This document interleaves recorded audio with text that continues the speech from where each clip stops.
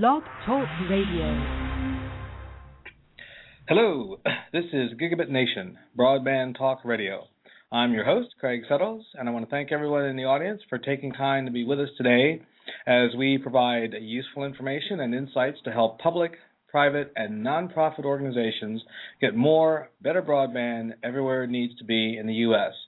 It is interesting to me watching some of these broadband projects unfold, and people, are trying to focus on what is the holy grail of this whole exercise, which is really getting people onto the networks after they've been built.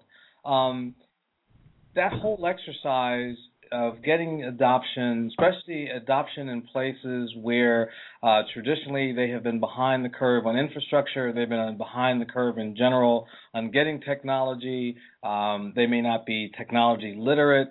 All of these things present challenges, and what we find is, what the broadband project teams are doing are trying to figure out ways to overcome these challenges. I would contend that a strong, very strong element that will determine your success in generating broadband adoption is how well you do your research, how well you do your homework. And it's not necessarily an easy task. It's not very exciting sometimes, but it is crucial to the process. And I think that what you find out in you doing your research is going to matter a lot to your success. Now, of course, the next big question is, how do you do effective research? And that really is the focus of today's show. And I decided to bring some folks in from Missouri. I was there about a year or so ago, and we talked a little bit about their broadband efforts there. But within the various groups that are working on broadband in Missouri, there are folks doing a lot of research. And so today's guests are Damon Porter, who is the managing director of the MoBroadbandNow project in Missouri, and Anna Reed, who is a project director for the organization. So both of you, welcome to the show. Hello, we're glad to be with you, Craig, once again, and thank you for the opportunity to share the message of broadband with your listeners and with your audience. So thank you. Thanks for having us today. Cool. Glad to have you here for the first time, Anna. It'll be a fun time. So let's jump right in here. Research, gathering of information. It seems to me, now I may be wrong, but it seems to me that in Missouri, in the organization, you guys have put a tremendous amount of effort into research. This latest research report that caught my eye was one looking at non-adopters, but it was actually the third of a series of significant research reports. Based on, your conversation, especially you, Damon, I know you're at a lot of these functions in other states, that relate to broadband and conferences and whatnot. Is Missouri doing a whole lot of research there, like maybe more than is the norm? Well, Craig, I think that each state is looking at the question of how to expand and enhance broadband in different areas and in different ways. Certainly, I think the primary focus, not just for Missouri, but for all state program offices that are focusing on broadband, is to collect data and to verify that data and information. And then once you have that information, to try to figure out how you can use this kind of raw information as a tool to really get the conversation going in different areas. And so by no means Missouri is the only state or one of the few states that is doing research or writing reports, because there's some other states that are doing some really excellent work, and we like to read their reports as well. But we certainly think that it's useful after you've collected a lot of information and data to make sense of it more than just a very abstract way of putting up numbers or publishing a map, but to really focus on a particular topic that is of great interest to people in terms of broadband access or adoption or affordability or speed or choice or sustainability. There's a whole lot of different questions around broadband that need some discussion. Mm-hmm. Now, have you, in the beginning, or at least say a year and a half ago, did you establish like a laundry list of these are the things we want to find out, and we want to find them out in this particular order? Because, like I said, this latest report, understanding internet non-adoption, you started with a more, I think, general themed report, as the first of this series. How did you guide or move this process forward? Well, I don't think we set out at the beginning with the notion that we'd have one report or 3 reports or 10 reports. This process has evolved, and I think this is the same thing that's happened in a lot of states. 3 or 4 years ago, when MoBroadbandNow, in 2009, when MoBroadbandNow got established, and probably the same could be said for other states, we had a certain idea of what we wanted to achieve then, and once you get engaged in this process, you start talking to people, you start realizing, there's certain questions that need to be answered. So we didn't come into this thinking that we're going to be a certain number of reports or a certain number of issues. Clearly, the regional planning teams that we had some regional planning technology teams, and got a lot of feedback at the grassroots level as well. They had a lot of questions, and from that process, as well as collecting this information, I think these reports just started to evolve. Certainly the first report that we did back in June of 2012 laid the foundation and established kind of the base conversation of where we needed to go. And that report, which we called Dissecting Missouri's Digital Divide, focused on the rural-urban split in Missouri, which clearly is a big issue, particularly if you're in an urban area or a high-density, highly densely populated area. The odds of you having good broadband service, good broadband speeds, are not in question, but in the rural areas, that's definitely a difficulty.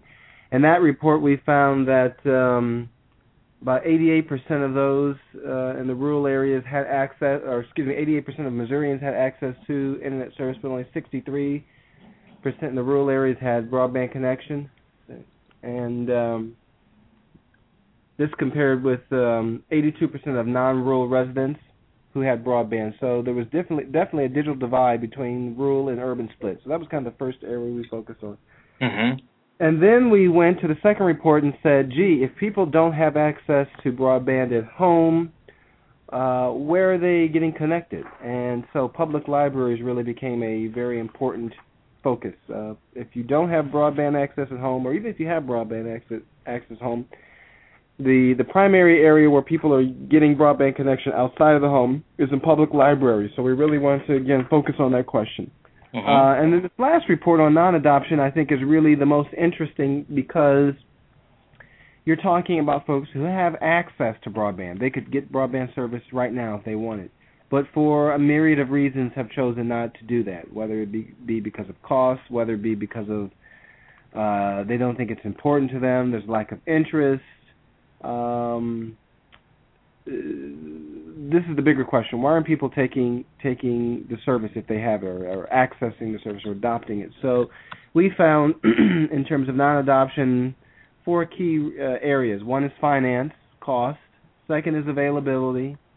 Third is the question of safety or privacy. And the fourth is technology know-how. So issues of digital literacy, it's not important to me. Why would I need to get connected? Those types of things. And I think those 4 main areas provide us with even a broader conversation of what are we going to do about it? How are we going to get people engaged? How are we going to get them online? How are we going to break down the barriers and obstacles that our report and the findings say are the obstacles that keep people from getting adopted to broadband? Mm-hmm. How long did it take to do this last report?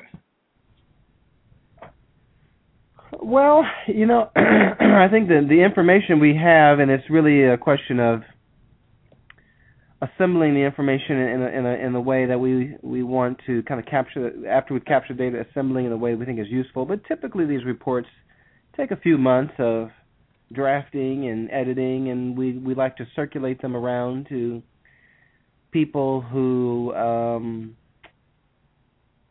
have kind of a different perspective on the issue, to make sure that, are we saying things in the right way? Is it clear and concise?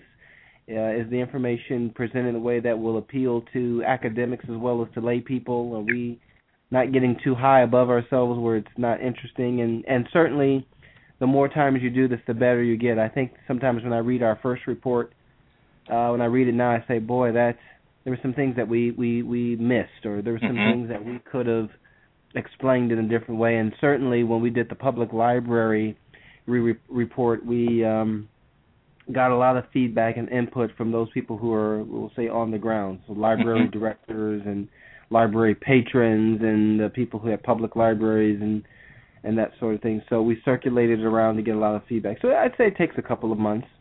Now, Anna, what's your role in the big picture? I don't want to leave you out of the conversation. I work on a range of things related to the project, largely with our regional planning commissions and also on some of our mapping, data collection, reporting components as well. Okay, good to know. So how have you found this, this whole research process? Was it particularly challenging? Were there things that made it, easier to get from A to B and then on to C as you guys, refined your research processes? I came on board after the data was collected, which was great for me in terms of the research process.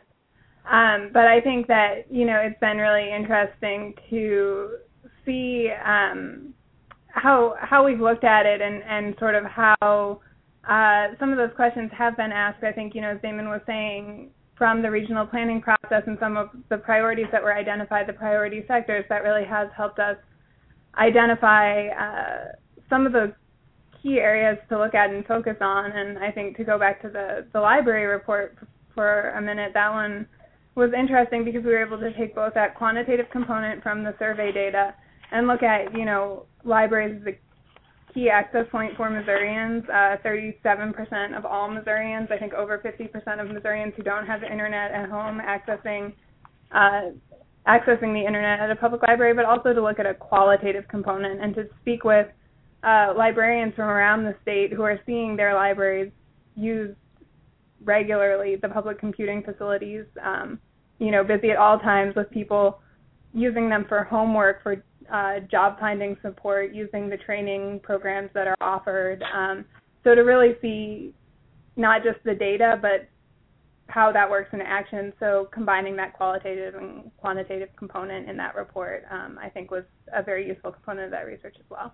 And our listeners, if some of you were here yesterday, and I see that Chuck is here with us today, he's one of my more frequent guests in the audience.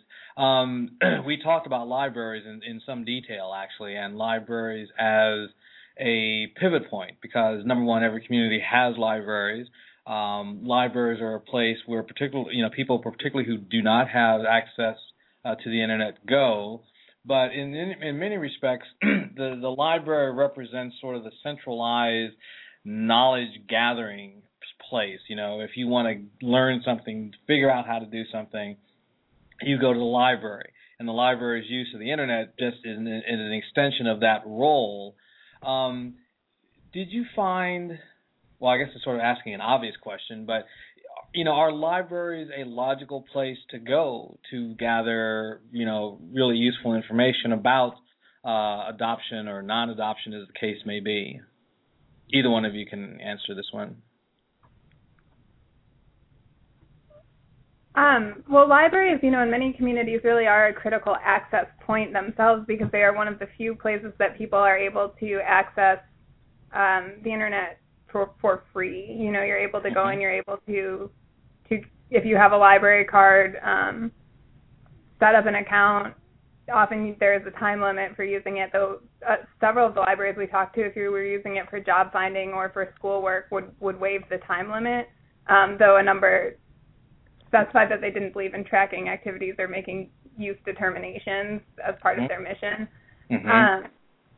So I think, in that sense, they're a place to find information about access, but they also themselves are just a really critical access point in many communities for people who otherwise aren't able to necessarily get online. So we'll come back maybe to a little bit more about the findings of this most recent report and some of your other findings in research. I do want to come back to process. So libraries are a good place for gathering information, clearly, because they are a hub of traffic and people using the network or the internet. How else have you found effective at gathering reliable data on particularly on adoption issues? So most of the data that we've used in the reports was collected through a statewide survey that was sent out in May of 2011. It was sent out to households. It was a paper mail survey, and that was the primary way that most of the data has been gathered. We've also collected sector data, some of which is reported in the report, so less so. I know it's definitely mentioned in the library report and to some extent in the digital inclusion report, working with our regional planning commissions through the planning process, and that's also been a great way to gather data because they have great stakeholder engagement at the regional level and work very well with the communities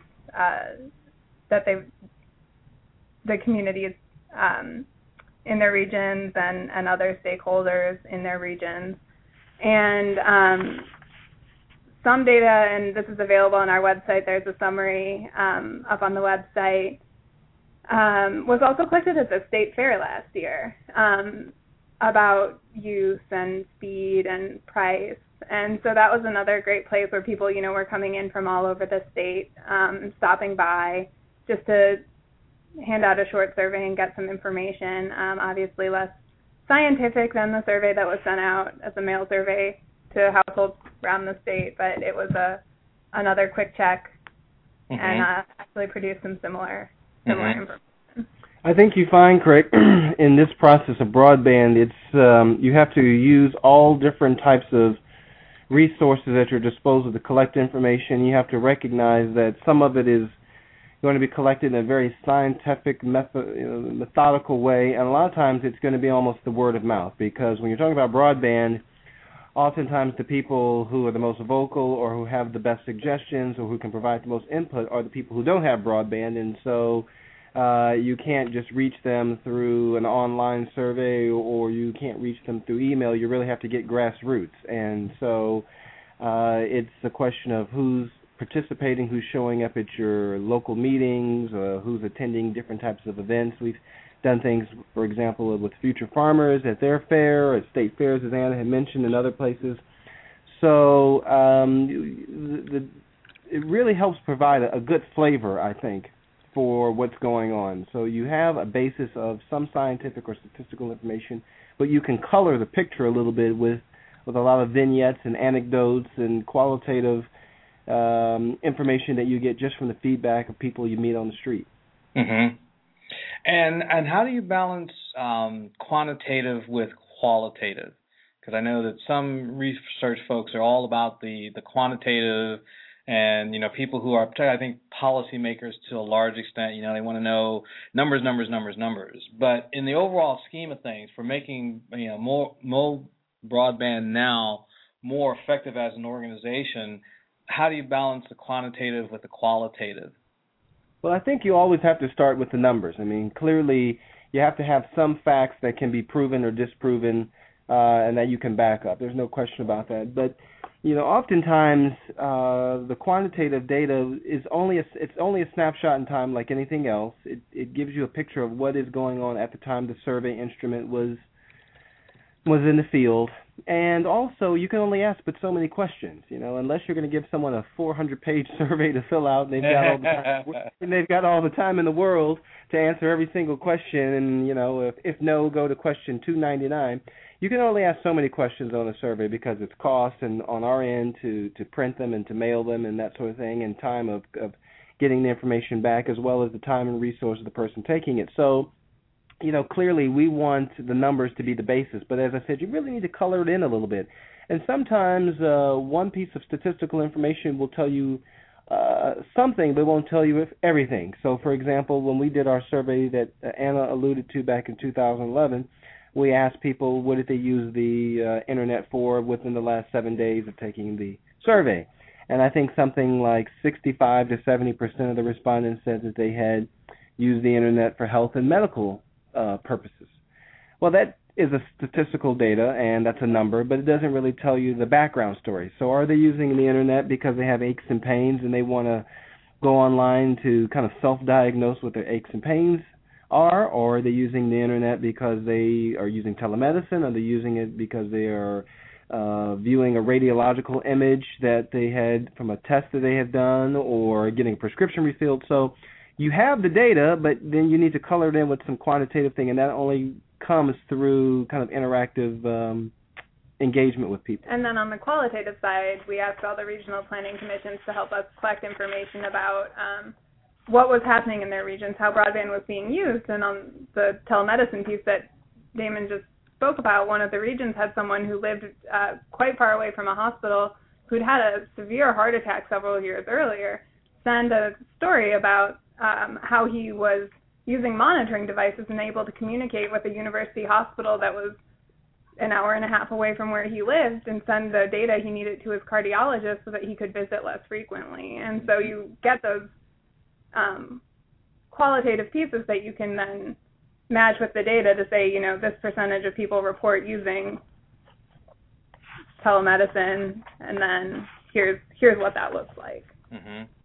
Now, in terms of the data gathering manpower, person power, I did a project as part of a needs assessment for one community where we went to the one of the California colleges.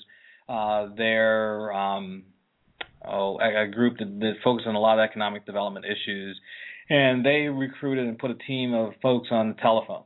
And for a month, they basically called businesses in the community and went through the survey that way. So that's one element of data gathering. One of my guests, folks from Champaign-Urbana, several weeks ago, they put feet in the street, got a lot of volunteers, and gave them clipboards and sent them out going door to door.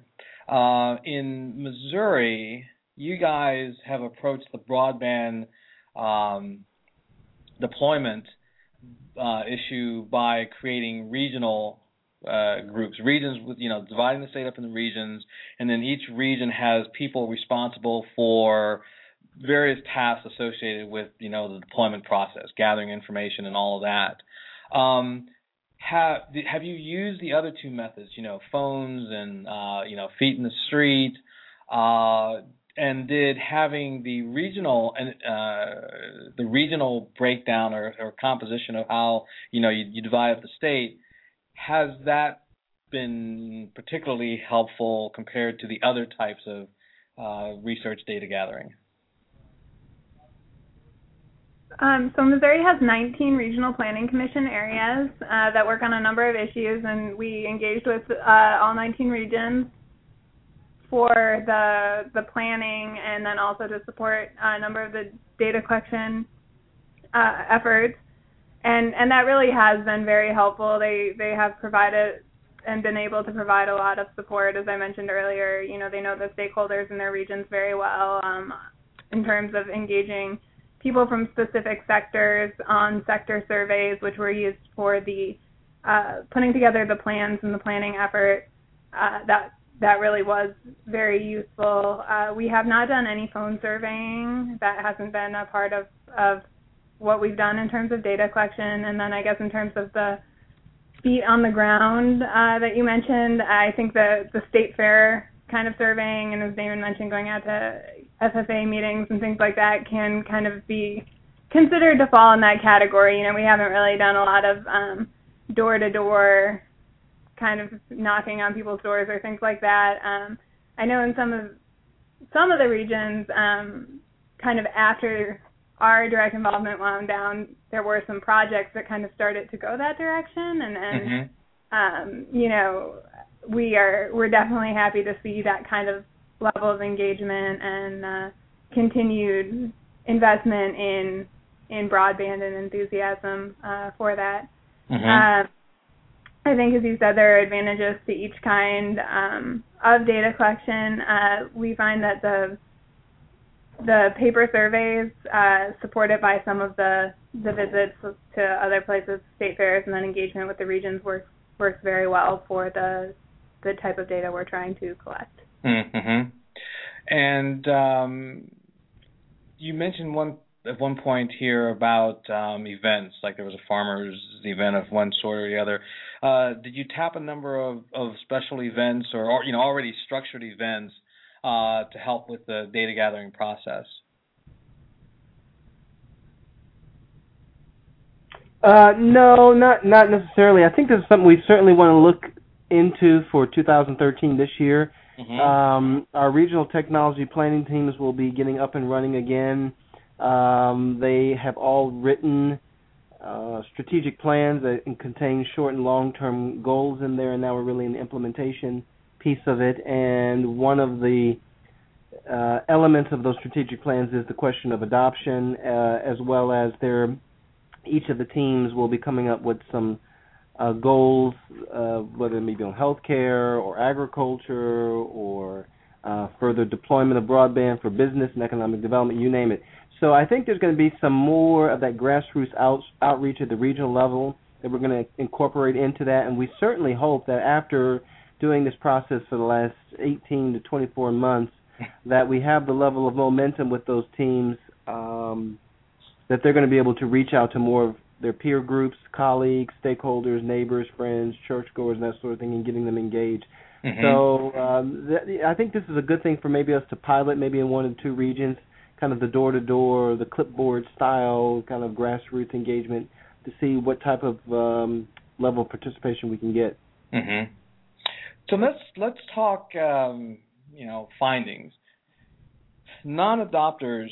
Actually, the way you phrased the title for the report, I thought was rather interesting, because actually this is what caught my attention. I think I probably see, things related to, building adoption, and I see that sort of in that phrase in that way so often I kind of ignored it. But you guys used the title Understanding Internet Non-Adoption.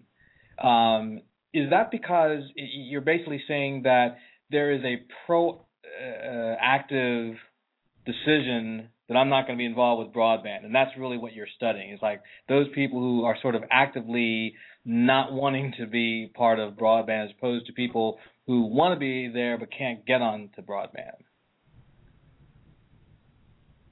I don't know that it's necessarily an active decision that people don't want to be a part of it. I think there are a number of factors that affect whether or not people do end up adopting broadband. There are the four that Damon mentioned earlier: the finance related, the availability related, the technology know-how related, and the safety and privacy concerns. Mm-hmm. And then related to that, there are a number of other factors that we found are, correlated to broadband non-adoption, including household income, whether or not there are children in the household, and so forth. And all of these can impact whether or not, a household does have broadband. And so these are all, I think, factors that, as we're looking at how to increase adoption in the state, are things we do need to be aware of and consider. Mm-hmm. I think the title suggests that, and the reason why we say understanding is because you have to really meet people where they are, so to speak. Mm-hmm. And so rather than coming up with some other type of title that says, we know there are people who are never going to take broadband, and so what's the point? Which I think is some people have taken that view. Well, there's going to be a certain segment of the population that's never going to adopt broadband, so why focus on that segment of the population? Let's focus on those who are adopters and enhancing and making their experience much more robust and much more enjoyable. And so I think the title for us is a question of let's meet people where they are. We understand there are people who are, for one reason or another, not adopting broadband, and you can't have a two-tiered state, you can't have a two-tiered nation that's going to be globally competitive if a certain segment refuse to get online. We know that increasingly more and more applications, more and more facets of our life, and more time in our waking hours are going to be committed to being online and to being technologically savvy. And so let's understand what's keeping people from getting connected, and let's then have the conversation about how do we move them in? Is it a push? Is it a pull? Is it carrot? Is it stick? Is it incentive? And so I think that's the right approach to this. Mm-hmm. Were there any surprises that as far as findings? I think one thing that was a little surprising is that households with children apparently put more value on broadband access even when they don't currently have it in the home. Uh-huh. And I thought that was just kind of an interesting finding overall. Okay. What have been your expectation that it would be pretty much across the board, or that people with kids that didn't have internet wouldn't care, or what? Or was it? I don't know that I necessarily thought about that category specifically in terms of I think I kind of thought general in terms of broadband non-adopters in general. Value across different the value placed on broadband across different categories would probably be pretty similar. Mm-hmm. So, you broke it out based on non-adopters by income group or non-adopters by households with children or things like that. I guess I probably would have thought that the value placed on broadband across different non-adopter groups would have been. Mm-hmm. Pretty similar. I think, Craig. Again, I think that's an area of some hope, really. Mm-hmm. That again, there are folks who are saying, "Listen, I'm not on the internet. I'm not connected to the World Wide Web. It's not important for me and my generation, so to speak." But that these folks still recognize that this is the future, and that is really important for the success of their children. I think it says something about the expectations that parents have for their children, and recognizing that if their children are going to be successful with their generation and future generations, it's going to require them to have the technological savvy, the knowledge, the know-how, the digital literacy. But I think there's also some hope there for the parent. So even the parent who's a non-adopter, that may lend itself again to this question of fear, of intimidation, of, I really want to know more about the internet, but I'm afraid to ask for the help.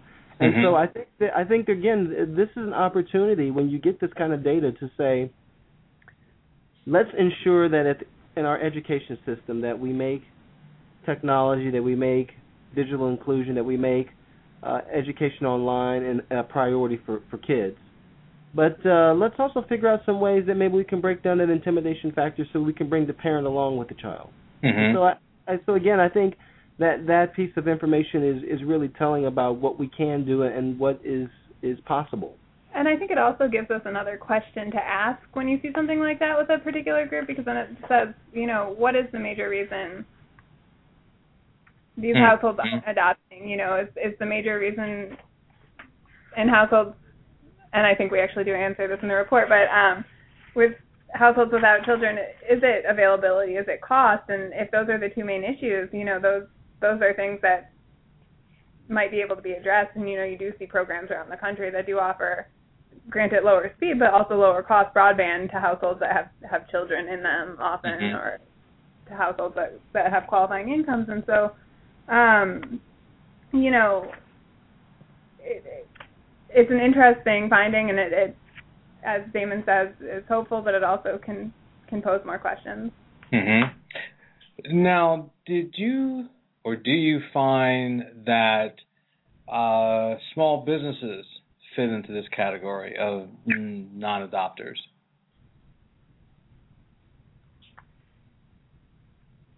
Well, I think our reports are really focused on the residential side. That's where our data that mm-hmm. we've used primarily was collected. For businesses, and this is just kind of, I think, anecdotal. It's not really in our reports necessarily, mm-hmm. but I think businesses definitely recognize they have a different level of need for broadband. So I think fewer and fewer businesses now would say we can survive, we can thrive without being connected. I mean, if anything, most businesses are looking not for one provider but multiple providers for the issue of redundancy. They know that if their internet connection goes down and they only have one provider and they don't have a redundant source or a backup source, they have to shut down business for the day. They've got to send people home. They can't fulfill process orders. They can't continue the production. So I think the climate in the business community, even in rural communities, is such that you would have a very low non-adoption rate among businesses if they have access, if the accessibility is there. Mm-hmm. And we mentioned earlier those sector surveys that were done as part of the regional planning process. There was a business sector survey, and businesses generally did note that they thought that broadband access was important. And we are aware, as Damon said, of that general sense of importance to businesses. Obviously, there's a cost component there as well, with both availability and cost, what the business needs. Mm-hmm. What about home-based businesses? Were you able to parse out those folks from the rest of the residential folks that you were surveying to see if there was if someone had a little boutique or they sold arts and crafts or whatever, that had a influence on their decision to be an adopter or not? We did ask a question about whether or not people operate or support a home-based business. We found that 15% of people in Missouri overall, 17% in rural Missouri, and 13% in non-rural Missouri were supporting home-based businesses. We have not looked at that impact on adoption overall. So that is an interesting question for you to pose to us. Mm-hmm. Did you look at or also parse out how many folks work from home? Not necessarily have a business, but actually, telecommute? 25%, 24% in rural Missouri, and 26% in non-rural Missouri. And again, anecdotally, something we've heard is that people in rural Missouri have a slightly harder time telecommuting due to the often slower connection speeds, which sometimes don't support VPN or other remote connections. It's interesting. On the project that I'm working on in Iowa, there is it was in the full total survey, but it was people were voluntarily completing surveys on the web, which by default leaves out people who don't have internet connections. But that's another story. We were just trying to get a snapshot of the situation, and we found that of the people who have connections, 35% of them telecommuted, and this was a big deal for them, and which to me I thought was pretty high. Now you guys have 25%. Maybe it is that telecommuting has become more prevalent than we think, because until this last year or two, it hasn't seemed to me that there's a lot of people doing this thing called telecommuting. What's your take on the whole telecommuting practice, at least in your last couple of years of doing surveys and whatnot? It's something, that is specifically mentioned in the National Broadband Plan, which provides some data on how many more people, specifically, I think, retirees, disabled, and women who currently stay at home would be interested in entering the workforce in some capacity if they could work from home. And then additionally, the benefits for businesses. So I think, the National Broadband Plan does call out the positive economic benefits of telecommuting. I think it is something that employers are starting to see the benefits of. I know the previous place I worked was very big on telecommuting. I don't know if Damon has anything to add on telecommuting specifically, but I think it is from both my work experience and from what I've been reading, something that is growing. I think another thing that we've heard, particularly from economic development councils and cities and municipalities that have an economic development component, the old days of attracting businesses was to provide incentives for brick and mortar. we'll build this plant, or we'll build this building, we'll build this industrial center, and let's then try to attract the business to come. And I think a lot of economic development councils and commissions and planning structures now are saying, you know what, our best resource and talent are the people who live here. And they live in our communities because they want a certain way of life, and again, from a rural perspective or even kind of an exurb or suburban area, they want a certain way of life. And the best thing we can do is get our talent base strong and get the internet connections high. And so now let's try to recruit businesses to do business with us, not necessarily moving their physical plant or their headquarters, but this kind of telecommuting and this sharing of work through the internet. So I think that level of telecommuting or online kind of working is going to increase because it makes sense for both on both ends. The business gets the talent and the workforce that they want. The local communities have high unemployment. They're putting people back to work who are spending money in their local areas, and it's all because of broadband that this is possible. Mm-hmm. And that would make sense because really it is about the speed of the connection. As you're dealing with more complex applications and VPN networks and all the rest of it.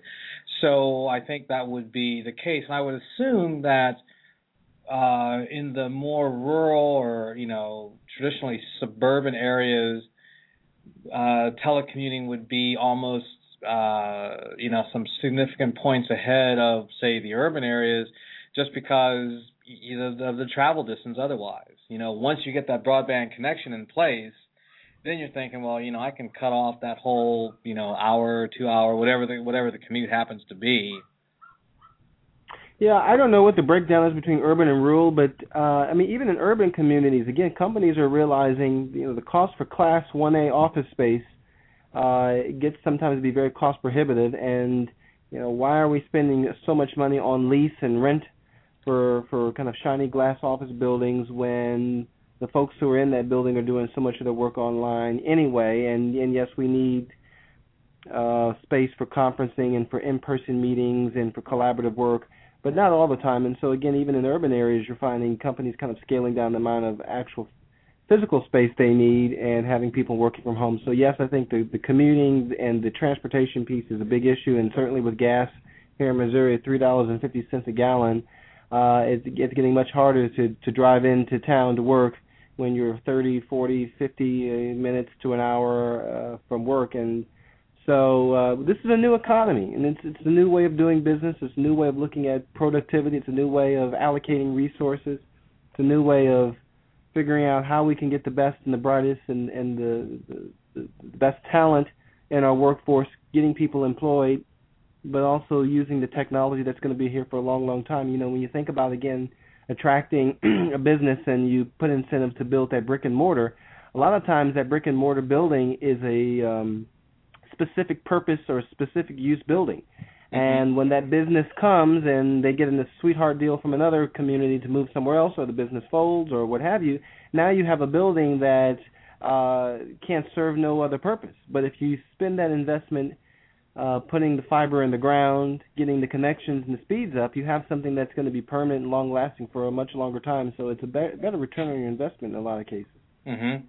Now, one of the questions that came up in the chat room that I may get a little afield of the survey report, but it basically is, do you have situations where if the solution that you're providing, bringing in broadband, if that doesn't produce taxes based on real estate? In other words, one of the reasons why cities, try to get businesses to move in is because they collect taxes on their presence.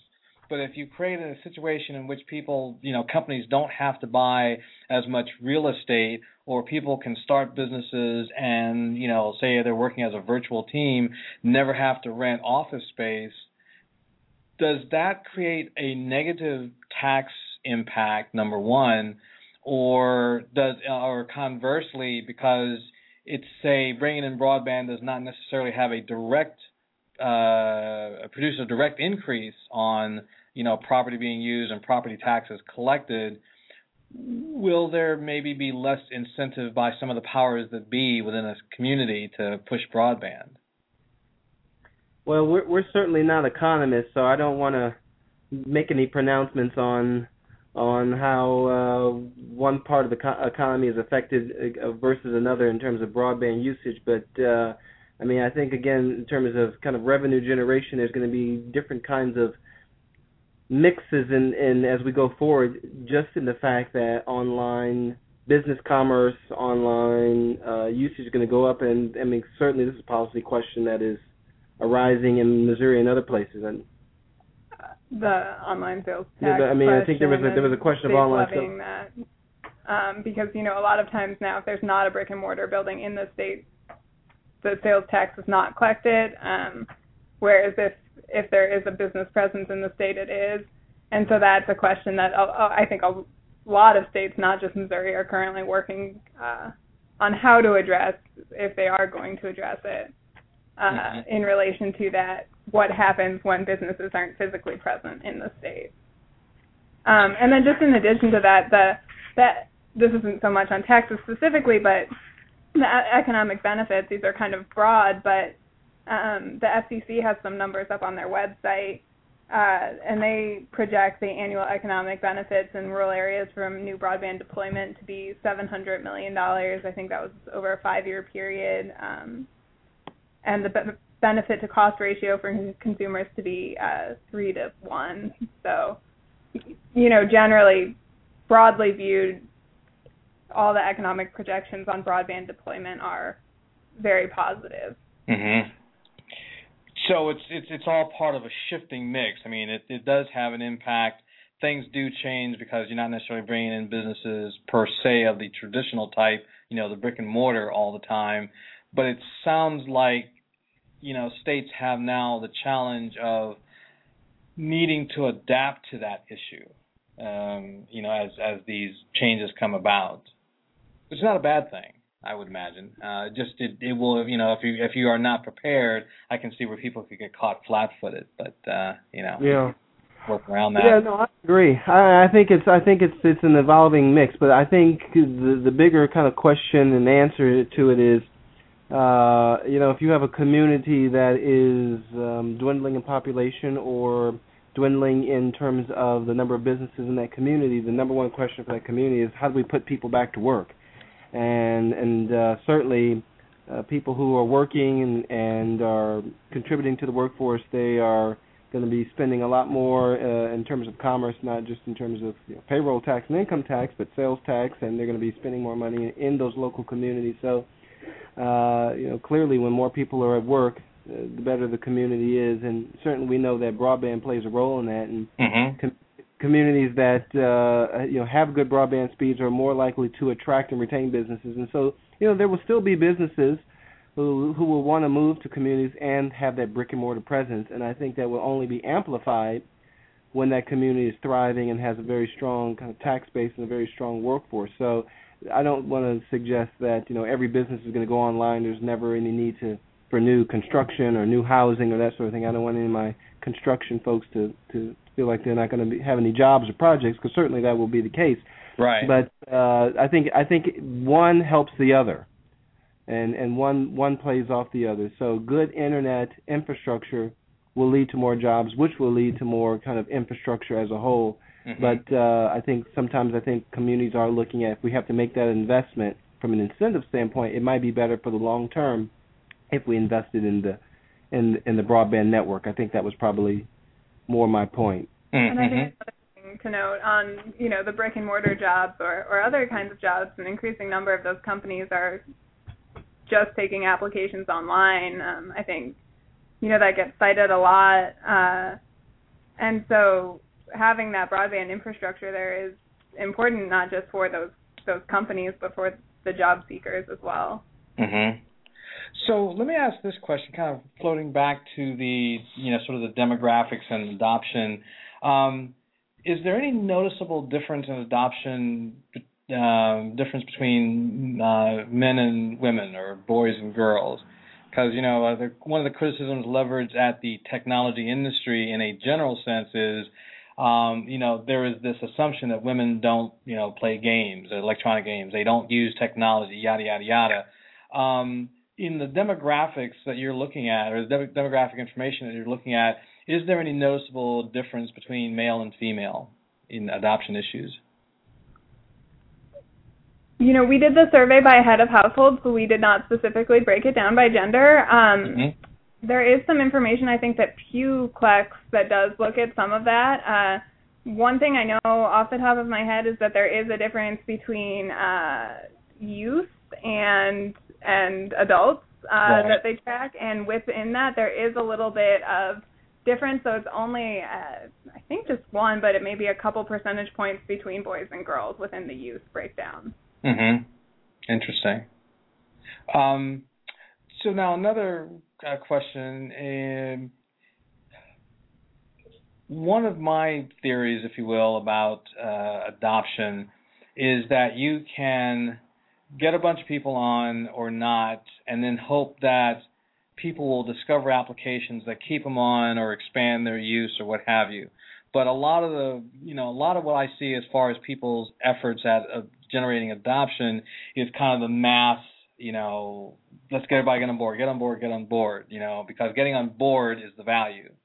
I've contended that broadband project teams should look at certain types of companies, certain industries. For example, convince the local medical facility to create certain content on, preventative health care, to draw people on that way.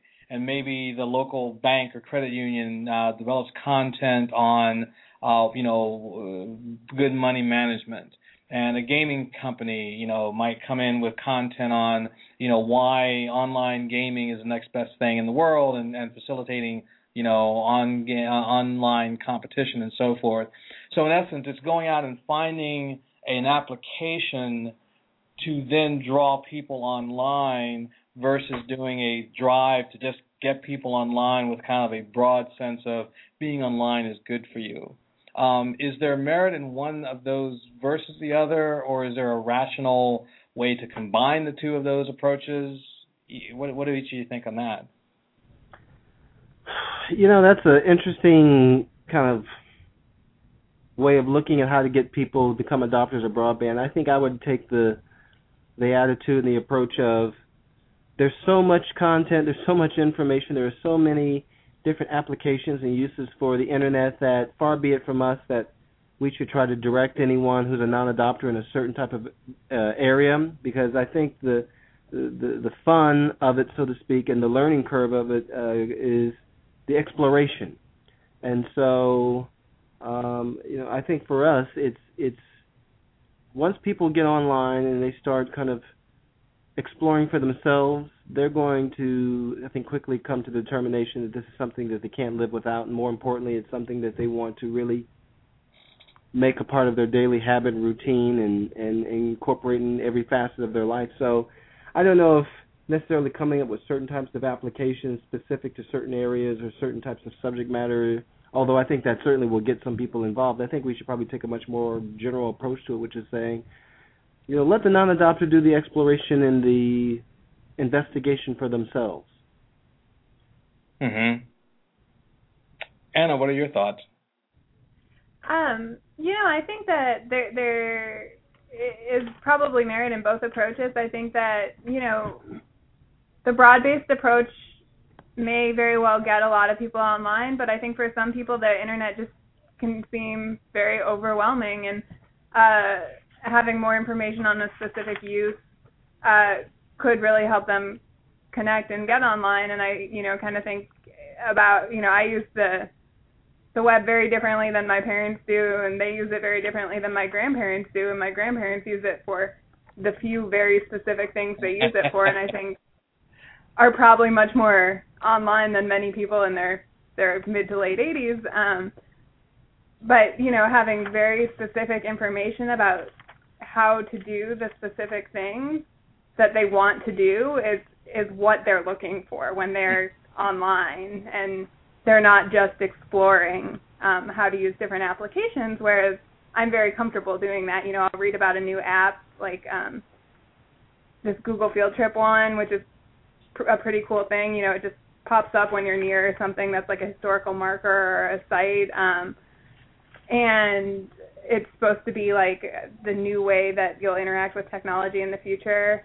I guess it's still in this beta phase, but I'll read about it. I'll just download it. I'll try it out. I'll see if I like it. And so I think both ways will appeal to people in different generations who are at different comfort levels. So I guess those would be my thoughts on it. Mm-hmm. Do you find, or have you found that all of the excitement coming out of Kansas City because of the Google project, has that had any, noticeable impact on adoption or interest to adopt? That is a question we don't really have an answer for. I mean, certainly there's a lot of excitement and enthusiasm about the Google Fiber project specifically, as well as a lot of the other broadband providers who are now providing ultra-fast speeds service to their customers and in that area. But we don't really have any specific information in terms of whether or not just the announcement and the kind of upcoming deployment of the Google Fiber project itself is gotten more non-adopters. I think that's something that's going to be a wait and see. Okay, that would make sense. And I think it's not just Google Fiber. I mean, I think a lot of the broadband providers are really stepping up to the plate by recognizing that for a certain group of people, non-adoption is based on cost and it's based on equipment. And so, Google Fiber is doing a wonderful thing, saying, listen, we're going to connect your home, and for the first 7 years, you can get, I think it's 5 meg down, 1 meg up for no cost. I mean, I think there's some upfront cost in terms of the construction to the home, which, if you spread it over 7 years, is very, very, very, very nominal. But I think that's one way we're going to see some non-adoption, and I think others have done the same. Comcast, Time Warner, CenturyLink all have these very low-cost, entry-level price points that also include some hardware. So I think they're all doing the right thing, moving in the right direction. The question really remains, are people aware of these low-cost entry points, number one? Do they care? Do they find this important? Do they find it, helpful? And, how aggressive are these broadband providers in terms of their marketing and their outreach? So I think it's a wait and see. Mm-hmm. Coolness. We've got about 2 minutes, so I'm going to put both of you on the spot and ask you each for one tip, one piece of advice to give folks on how to do effective research on broadband adoption. So 1 minute each, starting with Anna. We'll start with you. I think it's to look not just at the data you've collected, but to, ask the data, this is not making a ton of sense so far, what it's telling you. Don't just go with your preconceived notions of what you were looking for, the hypothesis you had when you started collecting the data, but to really take a good look at the information that is there and what is in the information you've collected. Mm-hmm. I think the other part is to recognize that there's still 1 out of 3 people who have access to broadband at the moment who choose not to take the service.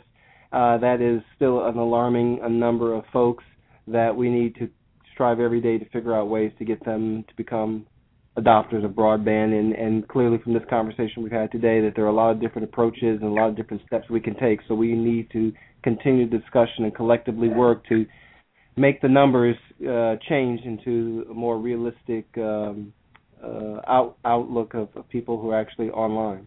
Mm-hmm. Coolness.